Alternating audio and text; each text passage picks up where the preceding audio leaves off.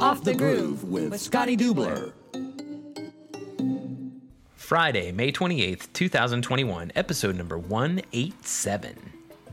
Isn't 187 the police code for homicide out there in LA? Yeah, but it's also the baddest ass episode we've had in a while because we've got a patron on this week. Since last week, what? We did get a lot of feedback from last week's episode. Casey Cisco, you know, you and I have wanted to have him on for a minute since the start of the season. And even last year when we saw him like almost making those mains, like we were cheering for him last year. But he's going really well this season. Had a lot of positive feedback, a lot of thumbs up, a lot of comments on his posts. So good to hear people are excited about the Casey Cisco episode. And to me, those are always kind of my favorite because you hear from somebody that and just kind of get how they got their start, and just kind of get to know these people that they're new faces sometimes in the paddock.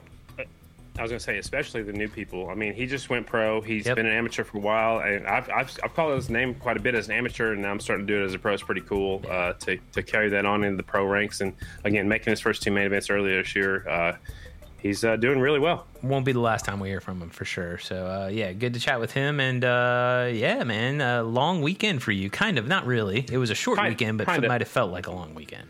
Yeah, well, Dale Jones came down on Thursday. We went to eat dinner. He had a place he saw on Diners, Drive-Ins, and Dives or something like that. I can't even say what was the name of it? But Stone Sisters Pizzeria. Oh. I didn't even know it was there. It's kind of by the Capitol building, kind of downtownish. Went down there and they were just about to close, but that's when he got here. So we got a pizza. Nice. The only regret we got is we should have got a bigger one. That's always what I regret with pizza. But then it would have sat in my refrigerator while we were gone. So it's probably a good thing. But got up Friday morning, got down there and got to hang out with a few people at the hotel room. And then they left me and they went over to the track and had to do some work. And I kind of hung out for a while. And then I had some meetings and then went to that Hard 8 barbecue place. It was really good. And then I went to a few of us were invited to a party, but it was more for the motorcycle show that was going on inside Texas Motor Speedway. There's a lot of vendors and people like that. So Ricky Rackman, Kristen Beat, and I went over and checked that out for a little bit. The Showbirds, I think the Voodoo Ranger people, the beer people put that on. They had 4 flat track bikes on display. Got to kick it with some industry people. A lot of people asking me questions. It's kind of overwhelming, I guess, to me to be in a place like that and people know who I am. I mean, because you're kind of a big deal, dude. I'm just me, you know.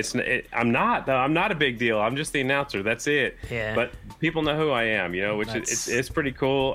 It was humbling, I guess, you know. And Jackie Van Ham was there. Chris Tice was there. A couple other announcers that I've known and worked with, actually both of them.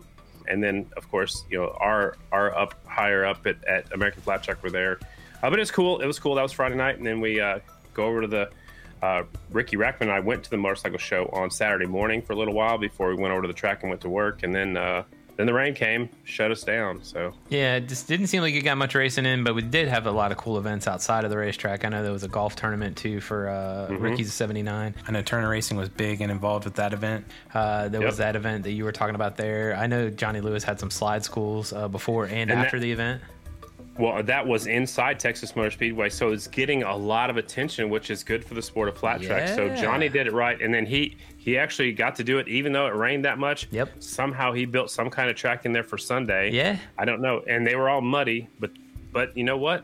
They still got to go in there and slide to have some fun and ride some Royal Enfield motorcycles and more exposure to our sport. So that was 100%. Cool. The biggest takeaway I think I had from Texas. Yeah. Either Mises Superman, or he couldn't feel his knee, or he just probably might not have been putting his foot down as much as normal, but he was fast time for a little while. I think he ended up second quick. And again, we only had one session of qualifying, but Breyer looked really good. Breyer had some new leathers on, a little bit different. See that. I mean, they were nice. Those factory leathers, they all look the same. That used to drive me crazy. And now Breyer's got some white leathers on, so he's a little bit easier to find. Breyer looked really good, and then Meese was second quick. And going in, I thought he was probably going to do the same thing he did at Atlanta, you know, go out there and put in a couple laps, pull off. But evidently, it's not bothering him. So the good thing for Meese is he's got a whole nother 7 more days to recover with that left knee injury that he has, or left knee strain or whatever he's saying about it. So yeah, absolutely. I never saw the bikes to the track. I never saw him go around, but I did check out times after, and I was pretty surprised to see him in P2 there with those times. But I don't know. It'll be interesting to see what those 7 extra days will do. I mean, an 80% Mies, I think, is pretty damn still solid. Way better than a lot of the field. Right. So the storylines actually for Chicago are going to stay the same with what we're going to do covering, because we're expecting the same people that would go good at Texas are going to go good at Joliet. It's been a long time since we've been at Joliet, and that's time for our Hollywood Nuggets. Are you ready for these? I am ready for these. I have one question before you get into your Nuggets, though. What you got? We talked about Mishler, and we know how well he went in Texas. I don't know anything about this track in Joliet. Like, is it similar to Texas? The dirt is different. I know that, right? The dirt is very different. Yeah. The last time I was there, it was a very narrow groove on the bottom of the racetrack. So I think with Steve Nace going there the night before, it'll put, with his 19 classes or however many classes he's got. Hopefully, with that many motorcycles, they build a little bit bigger groove. Fingers crossed. And then we get out there Saturday morning, we can try to widen that groove a little bit. Maybe in the first round of practice, they could tell the riders to go, hey, they'll paint a line and say, hey, you guys must ride above that line in this first round of practice. Right. That way it'll widen up the groove a little bit. But the track, other than it's an oval, other than we're going fast and turn left, I don't think the track is that similar, other than that the length of it might be very similar. But the dirt is totally different up there. Okay. And you still thinking the same people are going to rise to the top there, huh? Yeah, I do, just because it's a car track. It should be a groove track, and Texas usually does too. So you're going to be there Friday night, right? Yes, sir. Okay. Absolutely. I saw that Tracy Jones was asking that a little bit ago, so I wanted to confirm that for Tracy. I'll be there Friday. I get in Thursday night, and I'll be there later on Friday afternoon to get myself situated. The Royal Enfield Build Train race will be there too, so I want to get to know those girls a little bit more, because it's a different group than it was last year. Yeah. So I'll get ready for that. Love it. Tell those girls we want to have them on for a podcast. There's a lot more of them this year, I think. I think there's still 6. Okay. I think, but maybe there's more. But there's a couple of different faces. Like there's more. Seems like there's a lot more in the pits, but I don't know. I could be wrong. And they're also doing road race too. So I know the slots are full. But are you ready for some Hollywood Nuggets? We haven't done that this year. I've never been more ready for some Hollywood Nuggets heading in to Joliet.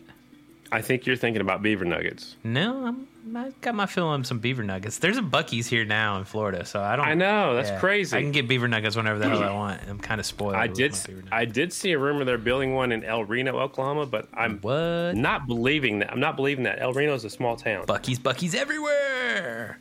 I guess. Everywhere. So, according to my notes and according to the media guide, we have raced at the Joliet Half Mile 5 times already.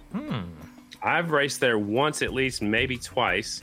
The first national that I found in my notes was 1998. Rich King won it. Nice. The second time we went there was 99. Will Davis, the late Will Davis, won it. And we went back in 2000, and Will Davis won it again. So it definitely fit his style. They took a break, went back in 2005. Chris Carr won it there. And the interesting fact, my biggest nugget is 2007. The Jammer, Jared Meese, took the win. Really? His 4th career victory was at the Joliet Chicago Half Mile. That is very interesting. So you picked Breyer for Texas. You're sticking with your picks. So you're saying Breyer again, even though Jared looked strong in Texas. I think so. Breyer needs a win right now. He needs to make a statement. It's been a minute. It's been a minute since he's won. Right. And he hasn't won yet this year. So I think he needs to go out there and make a statement by winning. He looked really strong at Texas. I'm still sticking with Breyer. Robinson, he's a man on a mission right now. He's got the momentum from last year. He's healthy. He's going towards the front. And I guess I'm going to have to put Meese up there on the podium as well, because he looks so good at Texas. Fair enough. I love it. We don't have to go through all the different series there. I think that's a pretty good recap and look ahead to Joliet this weekend. I'm actually getting back on the road, so I'm gonna have some fun, but in a different little 2-wheel thing. Are you going motocrossing? Yeah, Pala this weekend for round 1. Oh, it's the first round? Mm-hmm. There you go. Yes, sir. Right on. And then we'll be into Pala. That almost every Pala. So where do you fly into to go to Pala? San Diego. San Diego? Yeah. What? Okay. I know where Pala was. I've never been there. It's like in it's in the what do they call that? It's on Indian territory, right? It is, Indian ground? It's like Indian grounds. There's a casino there and all that stuff. That's why they're able to actually pull off a race in California. Because last year, right? Well, and I still think it's kind of dicey out there right now, but yes, so they're able to do that. I think there's actually 2 events. I think we start and end in Palo, or there's another Palo event towards the end of the year from last I checked. But well, good. Yeah, man, looking forward to it. But yeah, you want to get into this week's episode? I do. I'm stoked on this one. We've been wanting to have this guy on for a minute. He's been a patron for a few months now, I think, and supports the podcast, which we absolutely love. He's a tech official with AFT, so he's got some chops. He knows his stuff as far as what's going on in the series and his way around a racetrack himself, because he's a former racer. He's got a lot of cool stories, and really look forward to getting to know Mr. Dale Jones a little better. Absolutely. So I know I'm not going to get into all the stories, and we had some good stories. We had some good conversation on the way down to Texas and the way back that kind of I had it fresh in my mind. So I put my notes together earlier today, since I was thinking about them and the good time we had this past weekend. So we got to ride down to Texas with him and ride back to Texas. And I think that was the only time we kind of saw each other, which is weird because we worked for the same place, but he's on one side of the track, I'm on the other. So he's a good friend of mine, good friend of the family's actually. My dad really likes Dale. I think Dale, my dad, and I think maybe Stoney actually stayed at his log cabin he used to have in Muscatine. It was right there on the river. So beautiful. Yeah, so it's cool. He's a good friend of ours, and obviously he's a patron, and I think we need to give him a call. Let's do it.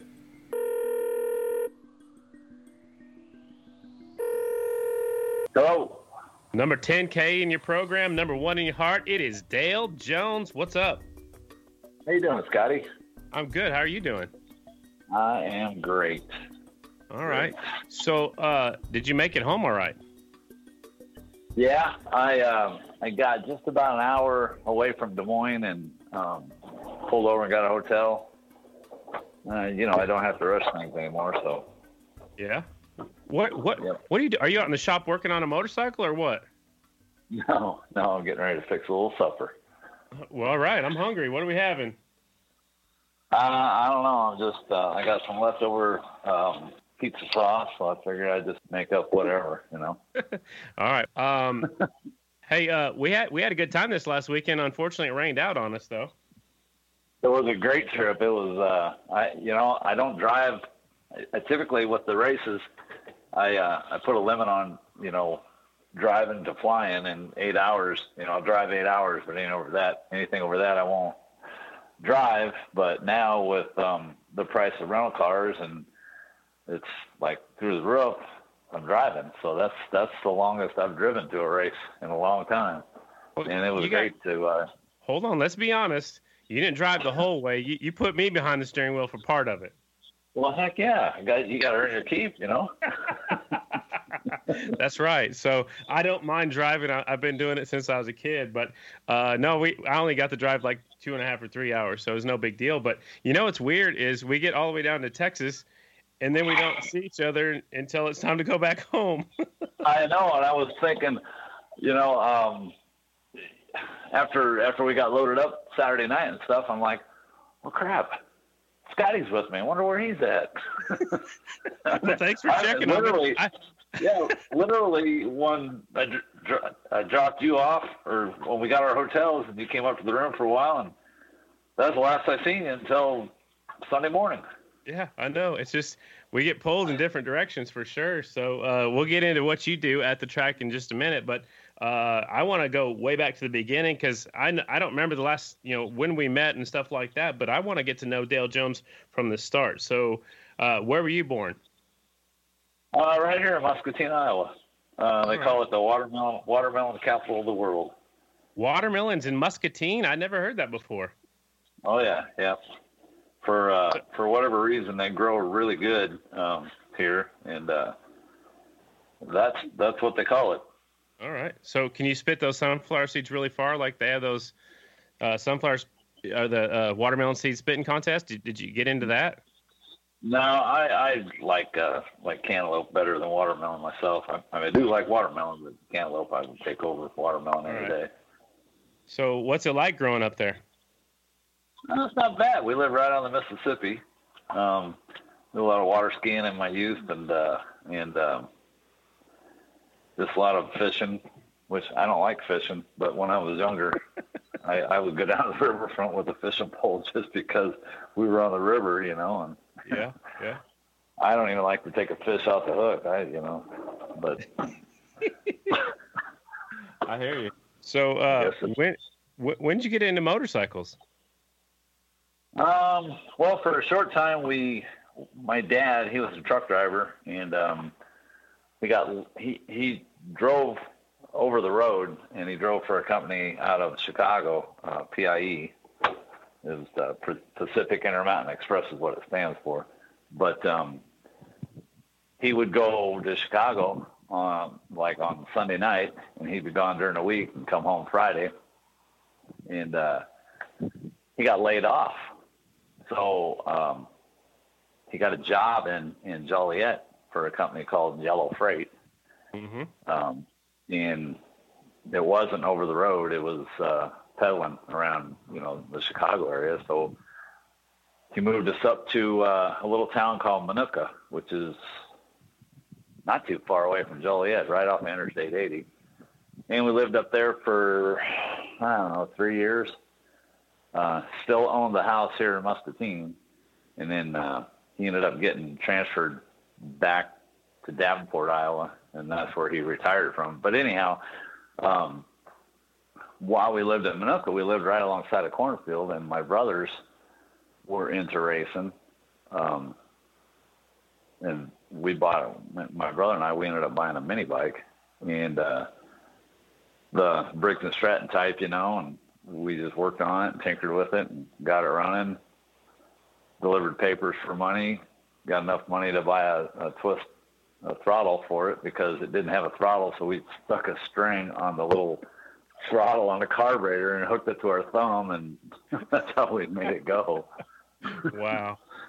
Yeah, but and it just evolved from there. My brother, he worked for a farmer milking cows, and he saved enough money to buy a Kawasaki Green Streak, a 100 Green Streak. Mm-hmm. And you race that back then, it was like 100 cc, 125, 175, 250, 360. I mean, they had a class for about every size there was. And I don't know if you remember the Badger Racing Association out of sure do. Yep. Minnesota. Was it Minnesota? Yep. Yeah. They were up there. Yep. They had a 125 class, a 250 class, a 360 class, and a 750 class. Mm. And he raced that 100 in the 125 class, and he was just a natural racer, man. He made that thing work, and he'd win all the time on that thing on half miles. So that was pretty cool, and I kind of got hooked on it from there, and ended up buying. What did I buy? I think I bought a little mini bike, like a Briggs & Stratton type. We moved back to Muscatine. My dad got transferred. We moved back to Muscatine, and there was a little racetrack down here called the Port City Motorcycle Club, and I just bought whatever I could, through delivering papers, and built whatever I could and raced whatever I could, and I went from there. Do you remember the exact day, or do you remember your first race at all? No, not really. My oldest brother, Dwayne, he was in my oldest brother is Dwayne, and the next brother down is Bill. And my oldest brother raced in the Badger Series, and then Bill followed him in the Badger Series, and then I followed him. But my oldest brother bought an SL70, and that was like the first real motorcycle that I ever rode. It had a clutch, on a 5-speed, and I think it was Riverside, Iowa. I raced like a TT course. It was just like a little short track with a dog wagon back straightaway and stuff. But it was funny because there was only 2 riders there, and I had taken the SL70, and then I had taken my other mini bike with the Briggs & Stratton in it. There was a kid there that didn't have a bike, and my dad and I let him use that bike. So that was the race, me and that other kid. That's cool. I don't even know who that kid is. You still don't know who it is to this day. I guess I didn't even know you had two brothers. I guess, and I had no idea that you had brothers that raced. Where are they now? Are they still involved in motorcycles?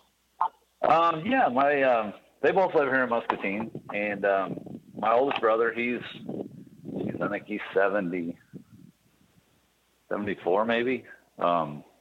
He was in Vietnam, and when he came back from Vietnam, he raced before, but then when he came back, he got into the pro series, novice, junior, and expert, and he got his novice license, and he was racing a 350 Kawasaki, the sidewinders they call them, the carburetor come out the side. Yep. And I always remember, man, because he liked it. His bikes were always pretty clean and stuff. And I remember he had it in a Trackmaster frame, and he polished the frame, and it was just the coolest thing I'd ever seen, And then my other brother, he was good enough. He got rides from a lot of people, the local Yamaha shop and the local Honda shop and stuff. But yeah, I just kind of followed them. It's kind of funny because my oldest brother, Dwayne, he got his junior license, and he bought a BSA from Donnie Camlin, which is Dave Camlin's dad. Mm-hmm. And it was one of Dave Aldana's ex-factory BSAs. Wow. Yeah, because Donnie had bought all of that stuff I believe he bought it from Gordon Duesenberry. Okay. And you probably heard of him, I'm sure. Absolutely. And yep. But I remember that thing, and I remember the gas tank on it was a Victor, a 441 Victor tank. Mm-hmm. You remember the aluminum tanks, and it was painted and with BSA on it, and it like red, white, and black, and it had Team Mexican over the top of the tank, and I mean. And I see pictures of that bike, like in what's that magazine, Sideburn. I've seen pictures of that bike in Sideburn, and then there's that other video that's out that's the kind of a sister to On Any Sunday that the two college kids did. I can't remember what the name of it is. It's floating around out there somewhere. Right. But it shows in that video, it shows Dave working on that bike. So, and I remember that gas tank sitting on the bench because my brother put a fiberglass tank on it, and I remember just kind of shoving it off to the side, and I'm thinking, oh my God, that thing's probably worth a fortune, Mm-hmm. But yeah, so that's kind of in a nutshell how I really got involved. How long did you race as an amateur? Because I know you got your pro license, but just could you estimate how long you raced as an amateur? Oh, I was probably 10, 11 years old when I started messing around with mini bikes. And so, yeah, probably 6 years because you had to be 16. Right. Who were some of the people you raced against as an amateur, or do you even remember any of those people? I do. There was a guy down from Burlington, Tony Menon. I don't know if you remember him. Mm-mm. He was, we were both became novices about the same time. He was a really good rider. I think Dave Hebb was like in the amateur mix around, and Steve Dollefeld. Mm-hmm. A lot of the guys from Peoria, the Weebler brothers, and I remember them guys. Tommy Colson. Mm-hmm. Yeah, so guys like that, mostly the guys around Peoria area. Do you have a favorite race as an amateur that you can tell me about? Yeah, Henry, Illinois. A friend of mine, Kurt Gustafson, he was a friend with Donnie Camlin and Davey Camlin and that whole group up there. He had an Astro that he bought it brand new. It was a 360. Then when they dropped down to 250, he bought the kit that Voltaco sold, made it a 250. And a couple of buddies of mine and they were racing. because I was racing, I think they just kind of come along, you know. And we went to Henry, Illinois, and I think, geez, so long ago, 77, I think. They had kind of a, I guess, state championship deal there. And I won the 250 state championship. I mean, I didn't even plan on racing over there, and we had the bike, and thought, well, let's just go over there. And I rode it, and got a good start, got out to the lead, and you know, I won it. That's awesome. I love the Henry track. I love the Henry track, and it's a pea gravel track, and you know, there's not a lot of those in Illinois. I guess when I think pea gravel, I always think of Ohio, so it's kind of a unique racetrack. Henry was always like the first race. Well, in Ohio it was Springfield, and then the next one was Henry. And Springfield, Ohio was kind of like the big one. Then Henry always had the first race of the year, and then they had, like a month later, they had another race, and they only had 2 races a year. Okay.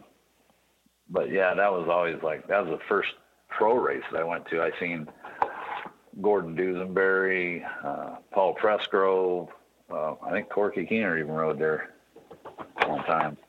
Wow. But yeah, good. Gordon Duesenberry, you've probably seen pictures of him with his foot up by the handlebar, you know, coming out of the corner. Yeah. He would do it. He would do it at that racetrack. That's amazing. I kept thinking, why? Why is he doing that? I don't understand, you know.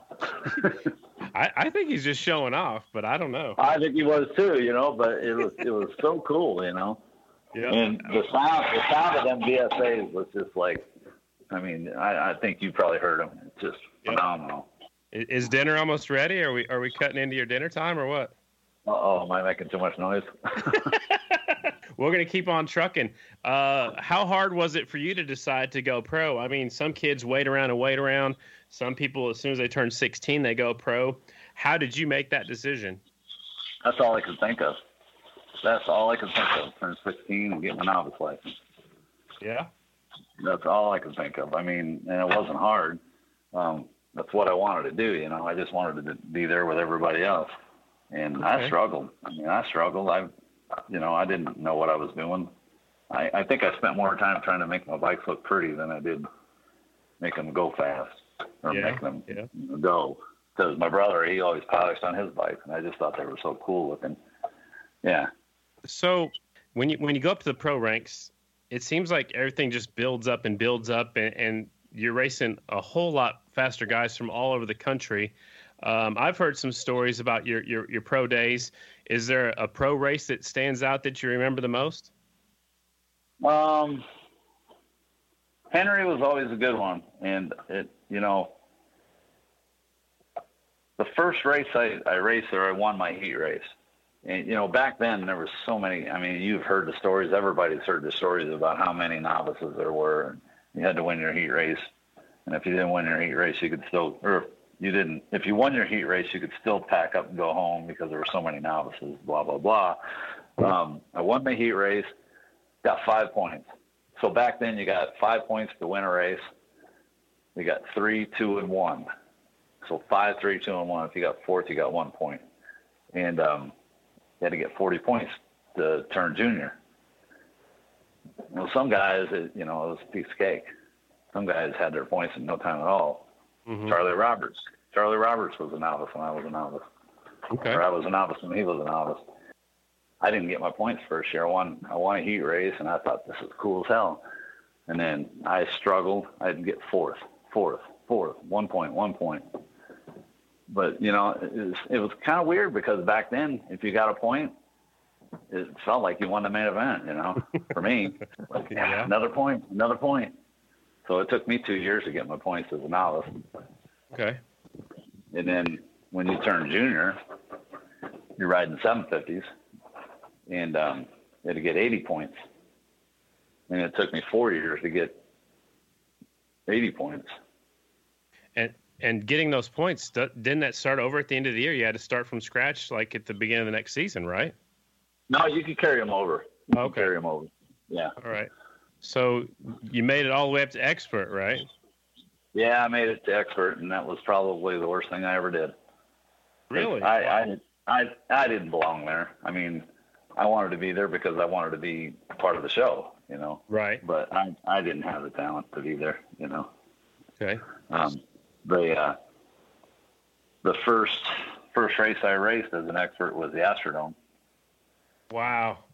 That's cool. I know, and that was really cool because, well, you know, you see the videos or the pictures, and you know, everybody went to the Astrodome. Everybody had new paint jobs, new leathers, and shiny helmets, and it was just like, man, that was so cool, you know. And then the crowd, and it was neat. I mean, you walk into that Astrodome and you looked up, and it was just unbelievable, so big. Yeah, that had to have been a cool feeling. I never got to race in there. I went there several times before I even thought about racing flat track. I think Graham and Pa, we were actually talking about that at our Monday night dinner thing, and Graham was saying that I think she went there every year. I'm not sure if Pa did, but man, I can't imagine as a racer walking into a facility like that. I know what it was like for me walking into the building right next door, Reliant Stadium, to do my first ever Monster Jam. And it just gave me goosebumps, and I'm still getting goosebumps thinking about it right now. It had to have been a feeling like that when you walked in there knowing that you're going to race there against the best in the world. It was crazy. It was just crazy. I mean, and I didn't have a clue what I was doing. I didn't have a clue on gearing. I didn't have a clue on anything. You know, I just knew I was there, and I wanted to be in there racing around there. And I think the first time I realized that, you know, I was in the wrong place, it was during the TT, because I had an XR 500 and I had a 250 Kawasaki for short track. Mm-hmm. Mm-hmm. And I was going through the switchback, getting ready to come up over the jump, and I don't know, I guess I was going pretty slow because Moorhead come in, and he just stuffed it underneath me, and bam, and turned and gone, and I'm like, holy shit. Well, that's when I realized that's the difference between somebody having fun and somebody doing it for a living, you know? Yeah. He was serious. He was serious, and I was like, wow. Opened my eyes. Yeah. So I don't think I've ever told Steve that story. That's awesome. I know you told me a story on our trip down to Texas. We actually drove by the old Oklahoma City Fairgrounds, kind of, sort of, I guess probably on Thursday night when you were down here. And the Oklahoma City Half Mile was probably one of my favorites. And you said you actually made the main event there, but it wasn't at the national. It was at a regional. Do you remember that? A regional. Yeah. Yeah. Well, we drove all the way down there, which back in them days was a long drive. Mm-hmm. And I think we just went down there because that was the last race of the year. Everything was done up around here, and it was a regional. So back then, a regional was, I think, $8,000 purse or something. Mm-hmm. You had to pre-enter for it and everything, but all the hot dogs were coming back from San Jose, and I think that was either San Jose or Sacramento, but that was the last race of the year for the national circuit. And I made the main event. I'm like, oh, I think I made $85 or something. I don't know what I got. I got 10th or something. Most I ever made. Wow.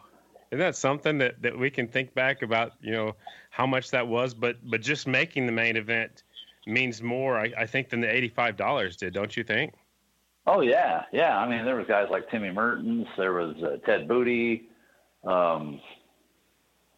I can't even remember. I mean, all the hot dogs, you know, it was all national numbers. I think I was the one of four, maybe, non-national number guys in there. I think pretty sure Scotty Adams was there, and yeah, probably Ronnie Jones. I mean, yeah, all the locals. It was crazy. Yeah. So while we're talking about, you know, being an expert and everything, why'd you run number 10K? Obviously, the K is for the letter for the district where you were from, but why were you number 10? That's what they gave me. So you had no pick. You had no choice. Nope, you didn't have a choice. Right? Well, at least I didn't know that you had a choice. I just got my points, filled out the paperwork, sent it in, and that was kind of, back then, you just kind of can't wait for your license to come to see what your number was going to be. Right. And then you can start building number plates and put stuff on your leathers and get everything together. I love that. That's cool. Yeah. I mean, that's what they gave me. So. Yeah. Okay. All right. I guess I got lucky because I guess when I was coming up, I actually got to request my number that I wanted as an I don't think I was a novice. I think I might have been a pro sport rider, but I requested 43 to honor Pa, and then I got the G, and then anyways, that's pretty cool. I guess I didn't know that you didn't even have a choice back then. Well, maybe you did have a choice, and maybe you could have, but I just didn't know it. I was just waiting for the. You're too busy eating watermelons, I think. Yeah. All right. So did you travel around with people when you were a pro rider? I mean, did you travel with your brothers? Did you travel with anybody else up there to help you out, or did you travel with other racers or anything?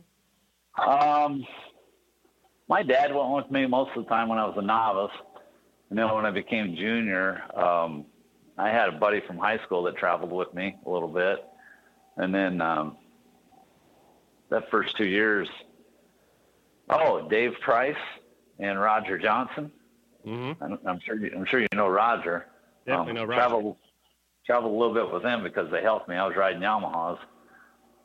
They helped me out with them quite a bit. And then whoever wanted to go with me, I'd take them with, Yeah, absolutely. I made them drive. I figured that out as soon as you got down here to my house. Well, I've got to talk to you a little bit about Davey Camlin. I know he was probably your best friend, maybe one of your best friends, but if not your best friend. But when did you meet Davey Camlin? Well, that's funny. I quit racing when I turned expert. I think the second year I was an expert, I was done. I couldn't do it. I didn't belong there.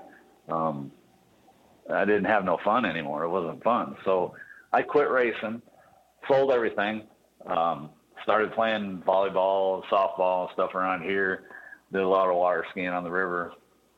And about 10 years later, there was a race in Mount Pleasant, Iowa that I always liked going to. Badger always went there, mm-hmm. Badger Racing Association. And I thought, that'd be kind of fun to race one of them. And my buddy had a Star Racer Yamaha with a 250 Yamaha, or 250 in it, and hanging in his garage because he was done. And I called him up, hey, can I put that together and ride it? Yeah, sure. So I did. I put it together and went down there and raced it. And, you know how it is, Scotty. Mm-hmm. Once you got that dirt track needle in your arm, all you got to do is push that juice in there and you're hooked, Uh-huh. So once again, I started back up. Anyhow, I got back. They didn't have a novice, junior, and expert anymore. They just had pro sport. So I got my pro sport license. I had a 500 Honda that I rode. It was in a wax frame. And I went down to Daytona by myself. The guy that owned the Honda was Dick Sexton, and he was mm-hmm. from Des Moines, Iowa. He lived in the wintertime. He lived in Jacksonville. He said, if you want to come down to Florida, he says, I'll take the bike down there with me. I got a van, I got toolboxes and everything you need. Just fly down there and you can go. And shit, Scotty, that was a factory ride for me. Yeah, big time in there. No kidding. Yeah. So anyhow, I went down there. I flew down there and jumped in his van.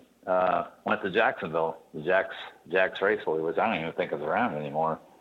But that was when they ran the pro sports during the day, mm-hmm. and then they ran the experts at nighttime. So, and if you race the pro sports, then you got a free ticket to stick around and watch the experts run. So I walked around in the pits. And this short little guy comes up. I knew him when he was a kid because I kind of raced with his dad, Donnie Camlin, mm-hmm. and it was Dave. And he was walking around, and I'm like, hey, man, can I get your autograph? And I was joking. He goes, yeah, $10. $10, I'll give you all. And it started from there. We just hung out that night. And his dad wanted to go ahead and get to Daytona, and we were just screwing around. So, because he didn't qualify for even the show that night. Hmm. He didn't even qualify for the whatever the 48 rider show. That was how many experts were there. Yeah. So we ended up driving back down to Daytona. He came with me, and we just hit it off from there, and we just had a great time, and I traveled to. I think I traveled to 1 or 2 races with him that year. I asked him if I could go along, and he said, "Yeah." And we went to Oklahoma. We went to the National in Oklahoma City. There was a race right up the road, a short track, the night before. Sapulpa, Oklahoma, yeah. Mm-hmm. And we did that, and then they had a hauler that Donnie had taken. It was a crashed van, and he cut the back half off of it and built like a hauler out of it, you know. Yeah. And like a little motor home, and the back was, for the bikes and stuff, and that's what we had. And this thing had no air conditioning. It was hot. That was the hottest summer I've ever seen. And we ended up staying at a campground, a state campground, and we took our lawn chairs and went out in the lake and sat in the lake all day long with our heads above the water. It's the only way we could stay cool. It was crazy. But we ended up racing at Oklahoma City, and I don't know how Dave did there, but that was cool. Ronnie Jones was promoting that race. I remember because he pulled out the red carpet, man. He had food catered in for everybody in the pits, and it was really cool. So you traveled with him most of that year. How long did you travel and help Davey? Well, that year was just a couple of races. The next year, that's when he hooked up with Skip Eakin. And I did probably 3/4 of the races that year. And then from then on, it was like every race, we were a team. Yeah. And then he was with Skip from, 94, 95, till 98, I think. Okay. Then 99, he went with Gardner's. Yeah, so 6 years. Yeah. 6, 7 years. So we had a lot of time to talk on the way to Texas, and you told me a little bit about Skip, and I told you the story about watching Bubba Schobert's interview with him with Peter Starr, and Bubba actually gave so much accolade to Skip Eakin. Can you tell me a Skip Eakin story, or tell me just why these guys think so highly of Skip? Skip was he was a great guy, man. I mean, you had to get to know him because he was very serious about what he did. That's all he did. I mean, that's all he did for a living was build race motors and race teams and stuff. But if you didn't know him and just to look at him, you would think he was a grouchy old guy. But man, he was a teddy bear. But I remember I had that Honda that I was racing, and there was a race the night before I-96 in Michigan. It's like a regular pro race. And he was helping me out. Just, goofy old me. He was helping me out. I'm like, man. And my bike wasn't running very good, and then it ended up getting rained out. And I went home, tore my bike apart, found out the cam, and that Honda was all flattened out. And he asked me what kind of cam it was, and I told him. And I'll be damned if 3 days later I didn't get a brand new cam from Megacycle in the mail. He bought it for me. That's awesome. I had no idea, and the guy was just a great guy. He was, and he just wanted to win. He just really wanted to win, So yeah, and that's, I think that's. I mean, we have a lot of memories. He was really into baseball. He loved the Cincinnati Reds. Really into baseball. I love baseball. Yeah, he just I think he really, really helped Bubba Schobert's career, and I think he definitely did a lot of good for Davey and got him that first national win. Yeah, well, it's funny because Dave's first win at DuQuoin, I'm sure Skip had watched him for a couple of years, and Dave was always fast on the miles. For some reason, he liked the miles better than anything else. And at DuQuoin, I remember him saying, while the main event's going on, they talked earlier, and his main goal was to make sure that Dave was there at the end, because Dave would always be up front, like towards the beginning of the race, and then he'd kind of fade back like most of them do. And his goal was, just make sure you're there at the end. And when the 5-lap sign come out, he was still there, and he was drafting for the lead. And we looked at each other and we're like, damn, he might win this thing. Mm-hmm. So that was probably the coolest day, in racing that I'd had in a long time. I'd never been in a situation like that, Right. And it was so cool. Did you get to take a victory lap with them, or I don't even know how that went down. I guess I don't remember. Nobody ever took a victory. Dave won 4 nationals, and nobody ever went on a victory lap with him. And I don't know. I think Dave was just so excited. He won the coin. That was his first one. I think he probably would have taken somebody, but he was just so excited and so happy that he just never thought of it. Yeah. And Springfield, he won both back-to-back Springfields, and once again, that's hometown, and he was just so excited that never did it. He never took anybody on a victory lap. He was too busy getting back around there to get that checkered flag. He didn't want to stop and pick nobody up. No, well, I don't know if he didn't want to or he just didn't think about it. Yeah. So you mentioned you stepped away for a little bit. I mean, I'm going to back up just a little bit, but you stepped away from racing. You say you didn't belong. Then you got back into it. Then you're with Davey for a while. I don't know what happened after he passed away. Did you leave the sport again and then come back? I mean, what went down after that happened? Well, I met my future wife right before Dave was killed, and we ended up getting married. And I had a daughter. She already had two children, and so all of a sudden, I'm an instant dad. Mm-hmm. And then we had my daughter, and then I was kind of like, I didn't know where I was going because, Dave was probably, my brother-in-law was killed in a car accident, and he was the closest person that died outside of Davey, and Dave was the next one, and that was that, and I was there, and I seen it, and that was tough. So I was just kind of lost a little bit, and got married, and that all took place, and that happened real quick. And next thing you know, I'm a family. We got a house, and still getting cycle newses though. Mm-hmm. Back when you got a weekly newspaper, mm-hmm. And in the back there was about 2 years later there was a ad for Tech Inspector for the Grand National Dirt Track Series. Okay. I thought, well, that's kind of cool. Try that. I'll see what happens. Talked to my wife. She said, yeah, let's do it. And I sent in a resume, and I didn't hear from them for a year. I actually kind of forgot about it.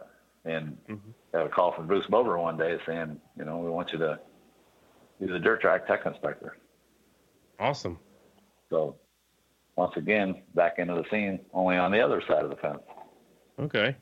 So did you have to go to any kind of schooling to do that, or they just teach you on the fly and as you go, or is that even a question I can ask you, I guess? The only school that I took was how to run the Whistler. That was the thing that they used to measure bore stroke or measure total CCs, Yeah. And I flew out to Ohio to Columbus, and the other guy they hired, we took some tests, then went through like a little orientation thing and discussed, pay and all that stuff. And then Bruce wanted us to go to Kozire's Harley Davidson because that's where the Whistler machine was.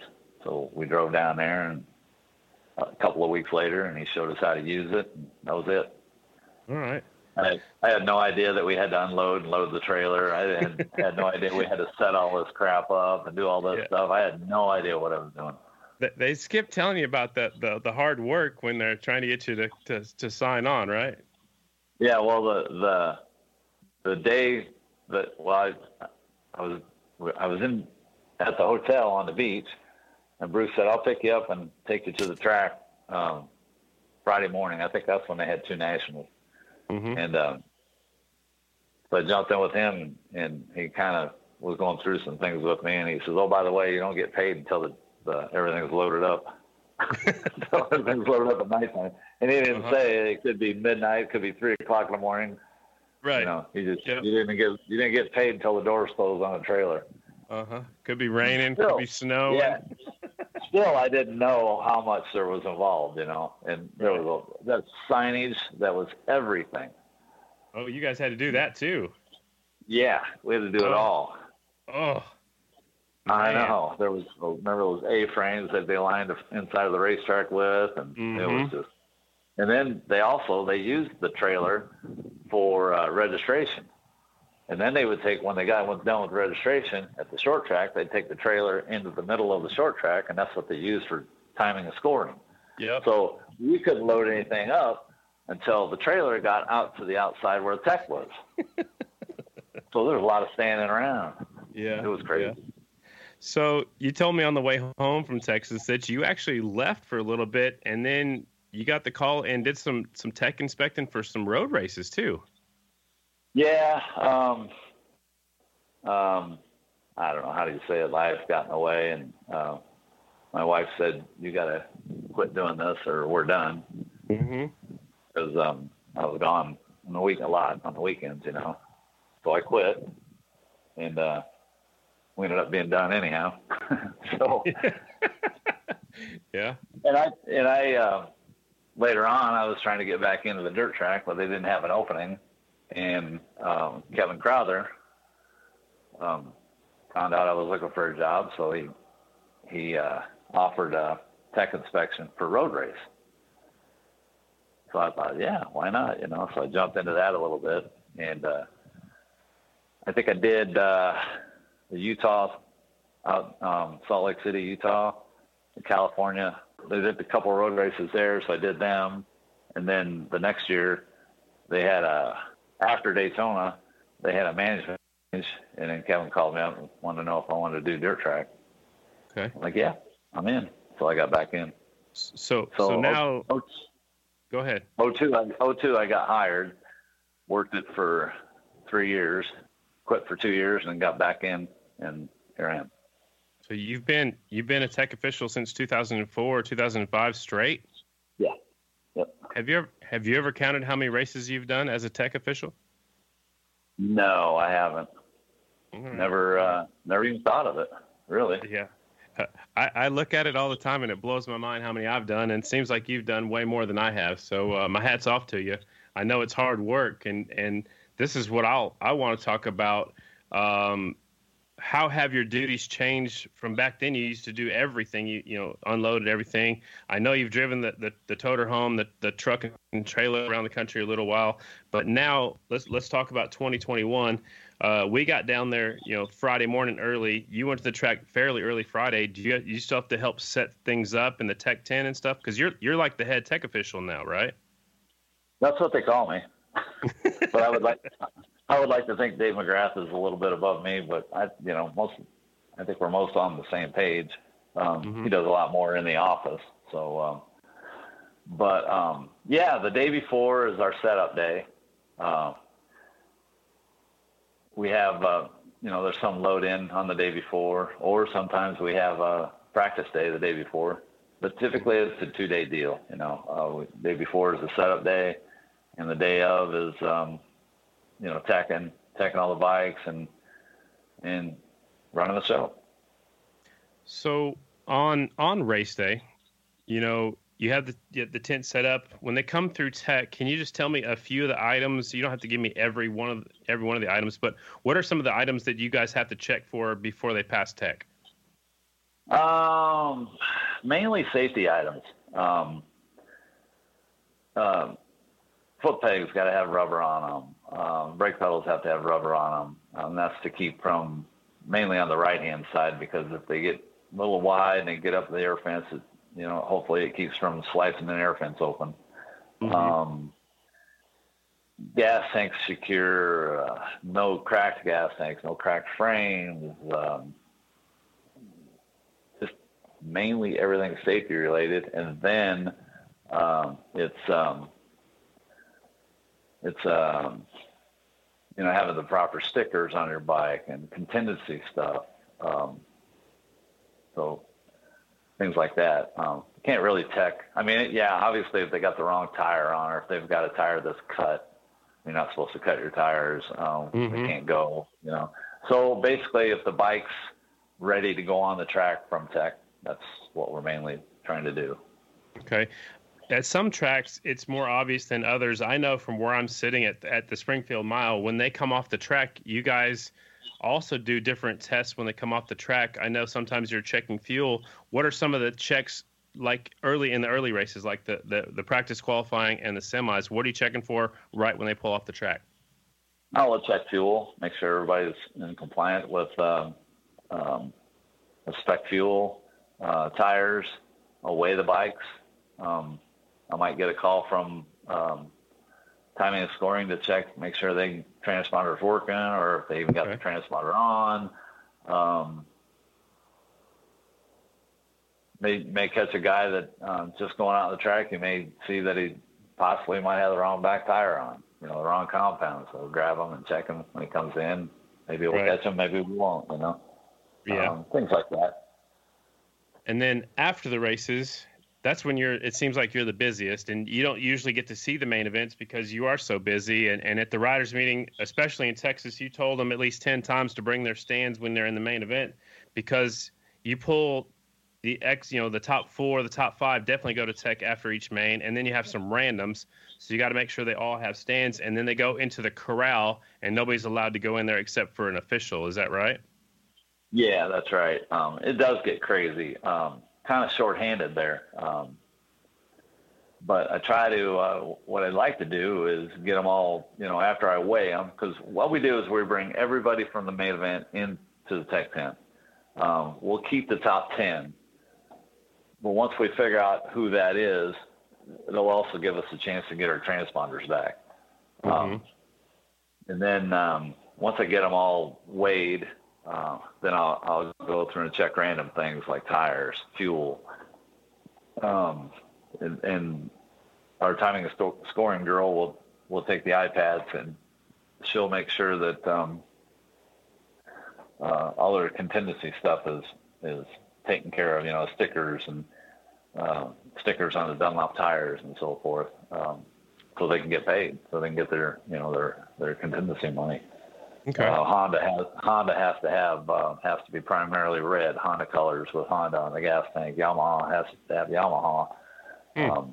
All the manufacturers have different, specifications that they need. So what happens if you have to disqualify someone? Have you had to personally tell someone, rider X, that you are disqualified from that event? What happens? Is that your job or is that somebody else's? Well, what I do is if I see something, then I'll get a hold of Dave McGrath, bring him down, tell him what I got, and then he'll go from there.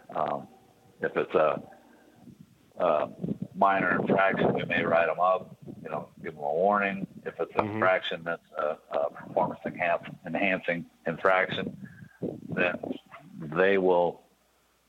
It's not my decision; it's the upper management position to figure out what they want to do. Okay. So I've seen you interact with the folks in the pits. It's like our extended family, because that's exactly how I am too.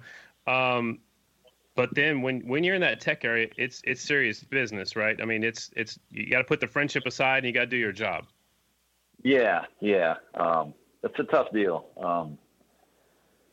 You got to do your job no matter how good of friends you are. Mm-hmm. So we've actually talked about having a segment on the podcast following the events where people talk about the shit they've got from other riders or from the teams from that event or something like that. I think me, you, and Sammy Sabedra had a discussion on the way home from Texas that lasted about 3 hours, but we were talking about the gray area with Dale Jones. Yeah, it made that trip go by fast, didn't it? Yeah, it did. I mean, it just, there are little things. Were there anything that popped up in Texas? I know we only got practice and qualifying in, but was there anything that stood out in Texas? Not really. No, not really. All right. Well, somebody brought up a number plate, and I guess it's under review. We'll leave it at that. Yeah. So let's shift gears a little bit. You recently retired from your job. What's next for Dale Jones? Kind of got into a goofy hobby. I don't know if it's goofy or not, but it's pretty exhilarating, skydiving. Yeah. And my dad used to skydive when I was a little kid, and I remember going to the airport with him and watching him pull the chute out in the yard and stuff. And I always kind of wanted to do that. And now that there's plenty of time, I'm going forward with it. And it's crazy. I mean, it's kind of like racing, starting at pro, and you got to advance to the next level. Yeah. And I got to what I'd like to end up doing is getting what they call an A license. So with traveling with the racing deal, I can go to a drop zone and rent a suit and pay the fee to go up in the air and jump out. Wow, that's pretty cool. I guess I didn't know there was all license that carried across the country and stuff like that. I guess it's something I never thought about. And I guess that was kind of Graham's question too, a little bit in a nutshell. But let's let your real job. Obviously, it sounds like this is a real job because you've been doing it since 2002 or 2004, a long, long time. Your real job, you worked at Hahn, right? Tell me what you did for work. Hahn Industries, it's an office furniture manufacturer. We make all kinds of office furniture, chairs, filing cabinets, desks, anything they use in an office, partitions, cubicles, all that stuff. But I was in the tool room. I was skilled trades. Okay. So basically just running in a machine shop, any kind of machine, CNC machine, all that stuff. So you're smarter than you look, is what you're saying. I wouldn't say that. I wouldn't say that. I fell into it. Well, I got that job because I started working there, and I was just an assembler, and I was racing too. And I couldn't get anybody to help me. I couldn't get anybody to make wheel spacers. I couldn't get anybody to help me make an axle to make parts from a motorcycle. I mean, I was cutting handlebars. I was cutting pieces off of handlebars to make my own wheel spacers. That's all I had to do. I couldn't get nobody and I didn't have the money to pay somebody.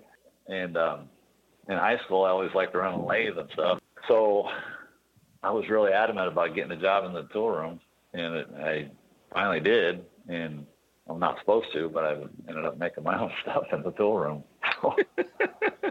Wow. Well, whatever works, you gotta get the job done.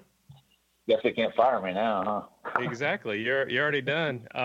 Yeah. How exciting was it to hear that Kevin Crowther was coming to Flat Track after you worked for him before in the past? He has some roots in Flat Track a little bit. He went to Supercross. He went to some road race. How excited was it for you to know that he was coming back to be one of our bosses, I guess? Well, I was looking forward to it because Kevin's a really even-keeled guy that's, he's really smart. He's pretty calculated. Let's put it that way. He's pretty calculated on anything. Doesn't make decisions, just like that. He thinks about it. And he's pretty calculated. I guess that's about the best way I can explain it. I got you. Because, it seems like every time I see him, he always has a rule book in his back pocket. And if I have any questions, he's always there for me to answer questions. And I haven't even known him that long, I mean, he was an observer a little bit last year, and now he's in that position. But we're hoping to have him on the podcast here real soon to, explain where he got started and how long he's been in motorcycles and stuff like that. So he's just not some guy off the street that they hired. I think his resume will speak for itself. Yeah, absolutely. Great guy. I mean, and he appreciates things that we do, that we do on the side to try to make things go better. And people should really get to know him. He's great. Your new side project, I guess there's two of them. You're rebuilding one of Davey Camlin's Rotaxes. It's beautiful. It's got the red frame and the chrome wheels. That one looks good. And then you're working on one yourself. Are you planning on racing one of those, or where are those two Rotaxes going when you're done with them? Well, Davey's old Rotax, that belongs to one of Davey's other friends, Jamie Laughlin. And that bike sat, I can't remember the history of it. I know Dave rode it when he raced for Skip. And I don't know if Dave bought it from Skip or when they parted ways, or if Skip gave it to him. I just can't remember. But anyhow, it sat on Bob Weebler of Weebler Charter Davidson in Bettendorf, Iowa. Mm-hmm. It sat up above his office in the showroom mm-hmm. for over 20 years. And he just sold his business, and I didn't know it, but Dave's widow owned Missy. She owned that bike. Wow. And so she offered it to Chops, which is Jamie Laughlin's nickname, Chops. Mm-hmm. She offered it to him, and he bought it, and he got a hold of me and wanted to know if I'd help him restore it. So cool project, because, I mean, Skip built that bike, and so you can see all the things that Skip did. And, I mean, when I tear it apart, I'm like, you know, I knew why this was done this way, because I knew how Skip operated, you know, and it was it's really cool. The other Rotex, it's a wood Rotex. I always wanted one. I always liked them bikes. It just looked cool and everything. And so I found one up in Michigan, so I went up and bought it, and just kind of like a fun project. I'm going to try to make a really cool looking bike, and you know, I don't know. I might ride it. I might not. I don't know. Would you put anybody on it and, you know, sponsor somebody? Have you thought about that? I thought about it. I don't know. Parts for Rotexes are really hard to come by, I'm finding out. I know. I think my dad's got a stash. When you come down to the Oklahoma City mile, you might have to go rummage through his garage a little bit. I may have to. But I'm in no hurry. I'm just, you know. Yeah. That's the neat thing, because back when you were racing, it was like, you know, oh, you got a race coming up, you're trying to get parts, and you got to kind of Mickey Mouse something so you can go race. And, you know, it's just like, now it's kind of like, I don't have to hurry to put it together. I can do it right and put it together when I want to.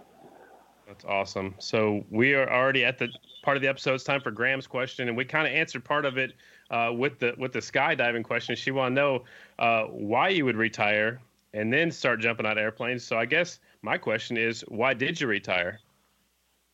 Well, ever since Trump got elected, my retirement went through the roof. And I was kind of like, you know, I liked my job. I really did like my job, but I just didn't want to get up and go to work anymore. So I figured, why not? So I did. All right. And the second part of Graham's question, I guess, you answered the jumping out of the airplane part, but the second part, would you ever race an Astro in that Astro Invitational? That would be fun, but I think I'd be like an elephant on a kiddie car, you know. Those things are. I'm 6? I'm as tall as you are. Yeah. So, yeah, it'd be fun. I don't know if I would or not, though. Okay. I don't know if I could, because I'm working. Yeah, I know. That's what the guys that own a lot of those bull tacos at Springfield, especially, when they come pushing them out, they're always telling me they'll put a 43. They always show me 43. They want me to ride one. I'm like, who's going to announce if I'm down there on the track? So that's my good excuse for not having to.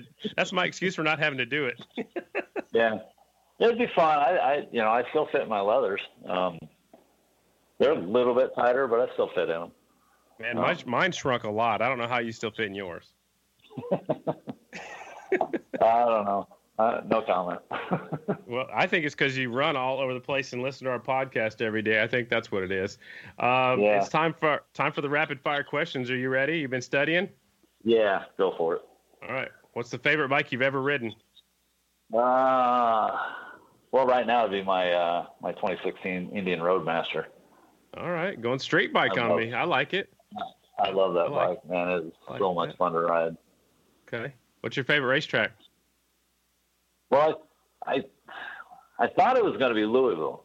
That was the second half mile national I went to, and Springer and Gary Scott and all them guys. First practice was just phenomenal. They'd come in that corner and they wouldn't shut off, and the rooster tail, and I thought, I could do that, And then when I became expert and I finally got a chance to ride there, I'm like, oh my God, this sucks.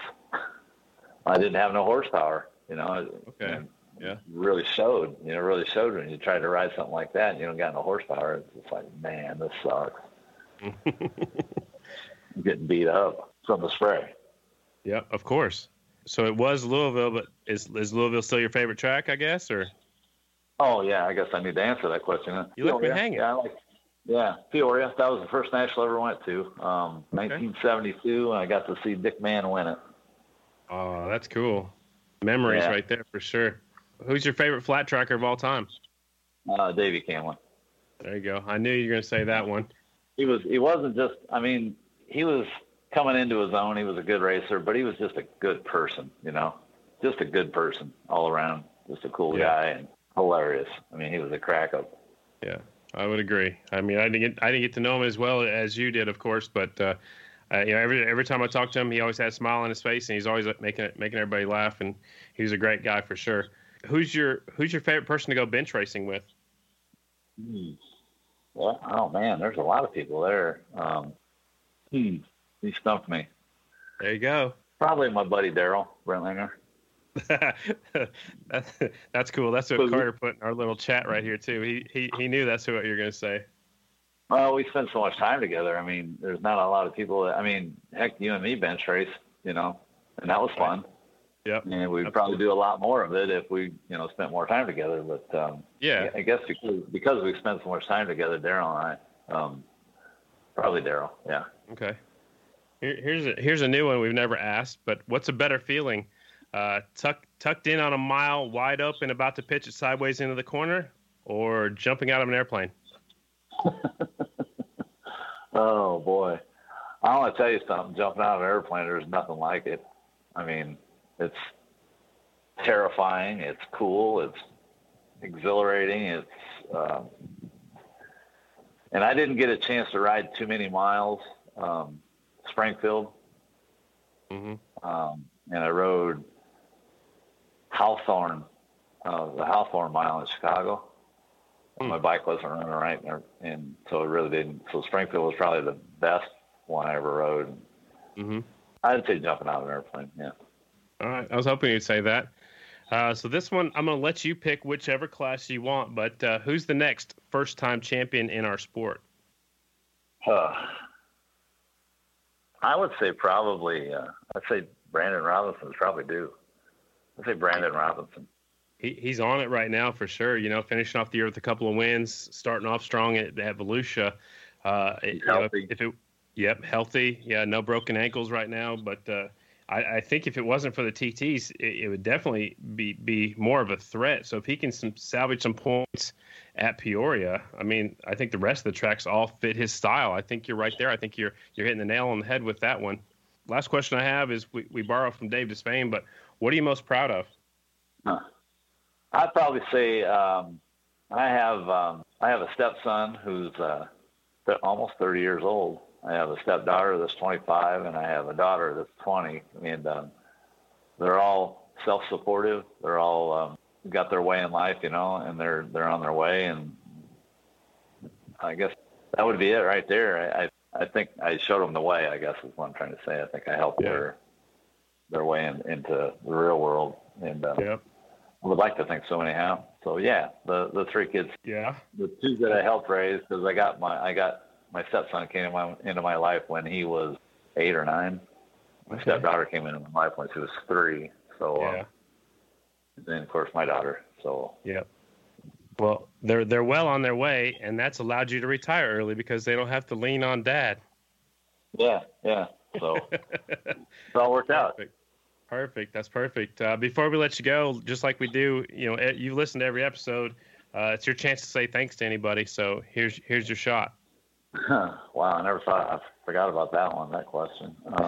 I guess everybody that's helped me through to get this far. My dad, he kind of showed me the way. You know, my mom, she was always there. She was always supportive.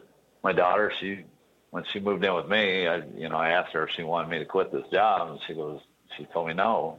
She said, "That's what you want to do. That's what you like to do." So yeah, I guess my family, my brothers got me to this point, racing wise. You know, I mean, now they come to me and ask me what's going on. I used to go to them. Full circle. My oldest brother, he's the one that taught me how to work on a motorcycle. I got a story for you on that one. All right. When I was, 10 years old or something, my oldest brother was out in the garage working on a Yamaha 80. was kind of like a step-through type scooter, you know. Mm-hmm. And I was standing there watching him work on it, and he told me to kick it over. And I look at him like, what? He said, kick it over. I didn't know what he was talking about. Right. So I kicked it over. Kicked it right off the stand. Kicked it over. Kicked it onto the ground. Yeah, I did. And he's like, what the hell are you doing?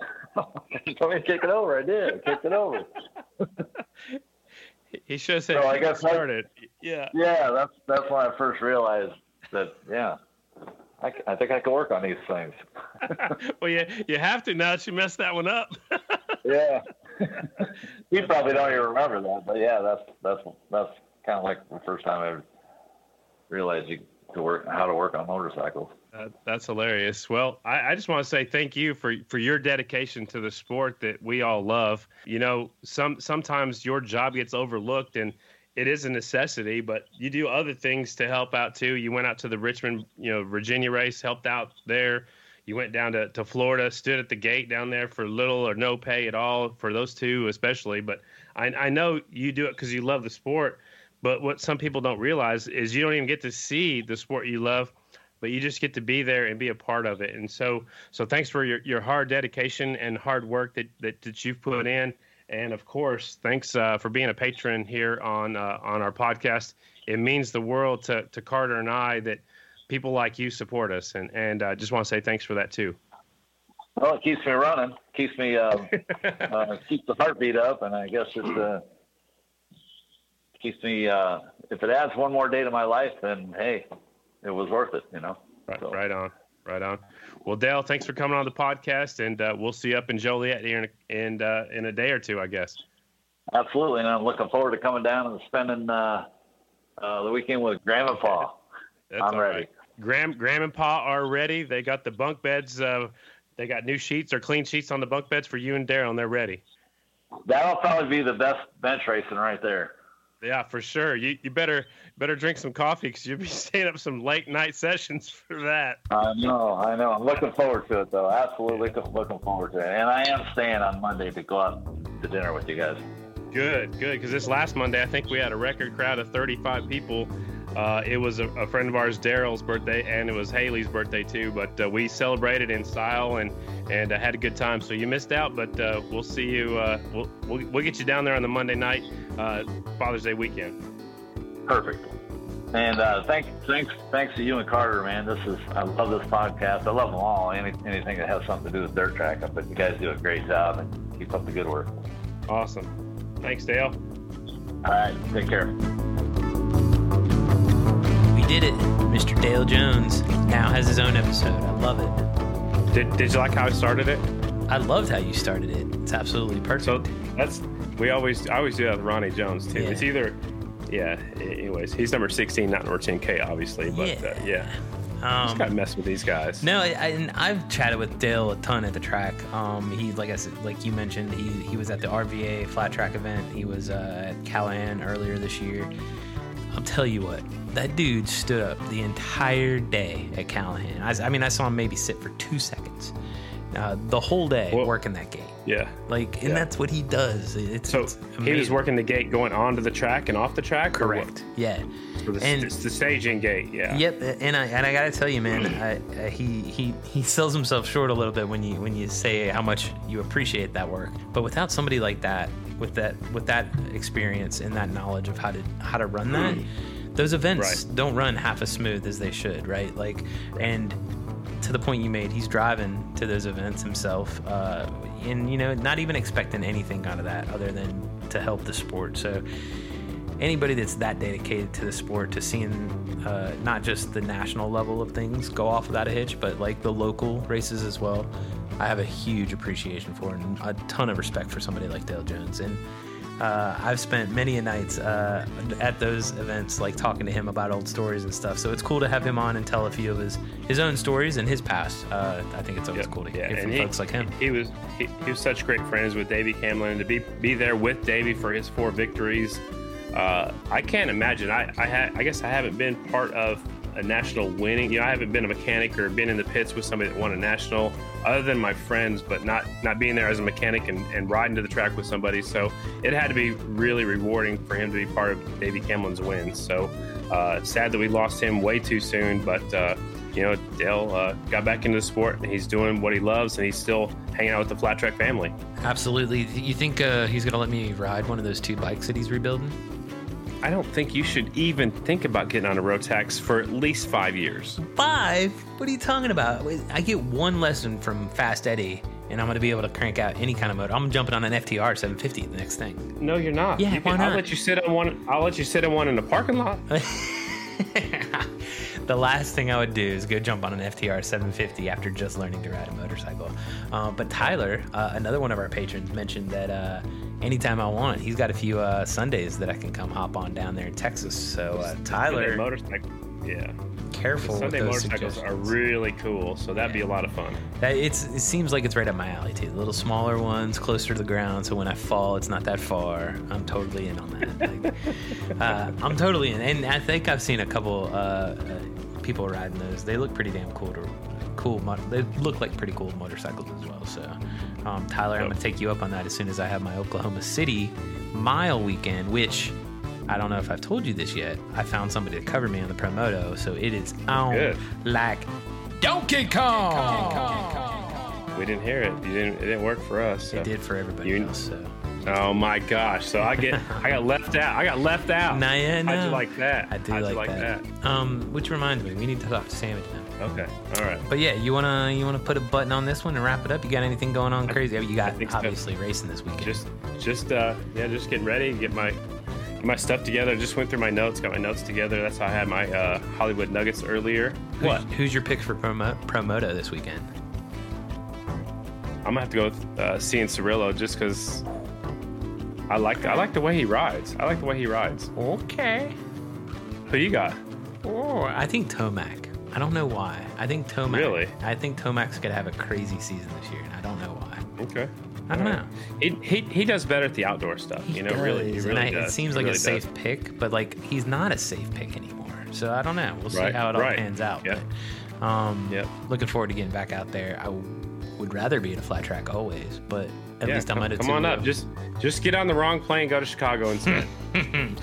That's going to happen for the Oklahoma City weekend for sure. All right, good. Is that the double header too, right? Friday night, Saturday night. You get to learn how to ride a motorcycle. Yeah, how? That's the question that I have, and then we can wrap this up. How the hell are we going to do that during a race weekend? We'll figure it out. Is he going to bring it to the damn track? No, we're not going to embarrass you in front of everybody at the track. Well, that's what I figured was going to happen. I figured like I was going to roll up and there was going to be like 80,000 people there, like, and you're going to be on the microphone going, "And now, ladies and gentlemen, Chris Carter riding a motorcycle for the first time. Watch out for that barn." End up like Casey last week said he hit a boat the first time he rode a motorcycle. Yep. Or if you learn at my dad's backyard, you could end up in the pool. Ooh. That might not be bad. I like it. All right. Well, thanks to all our listeners. Thanks to our patrons. Thanks to everybody for sharing our podcast. Thanks to all of our guests. You know, I don't know if I thanked our guests enough. You do. Because we've only been turned down one time. I'm not going to say who that was. But I love the Flat Track family. I do too, man. It's awesome. It's an awesome family. I love the Flat Track family. Everybody wants to come on, tell their story, or at least give their 2 cents about the story. And we just really appreciate everybody for listening, everybody for sharing, and it's all because we love this great sport of flat track. So thanks for all of our listeners. Smash that like button. Tell all your friends. Give us some feedback. Shoot us a note if you want to hear from somebody that we haven't got to just yet. And we'll talk to you next week. We'll have a recap of Joliet. And I'll be getting ready to go to Terre Haute next weekend and Wisconsin for a week. Man, we're gonna get crazy. Fun one in that week for sure. Getting ready to get crazy. Peace. See you later.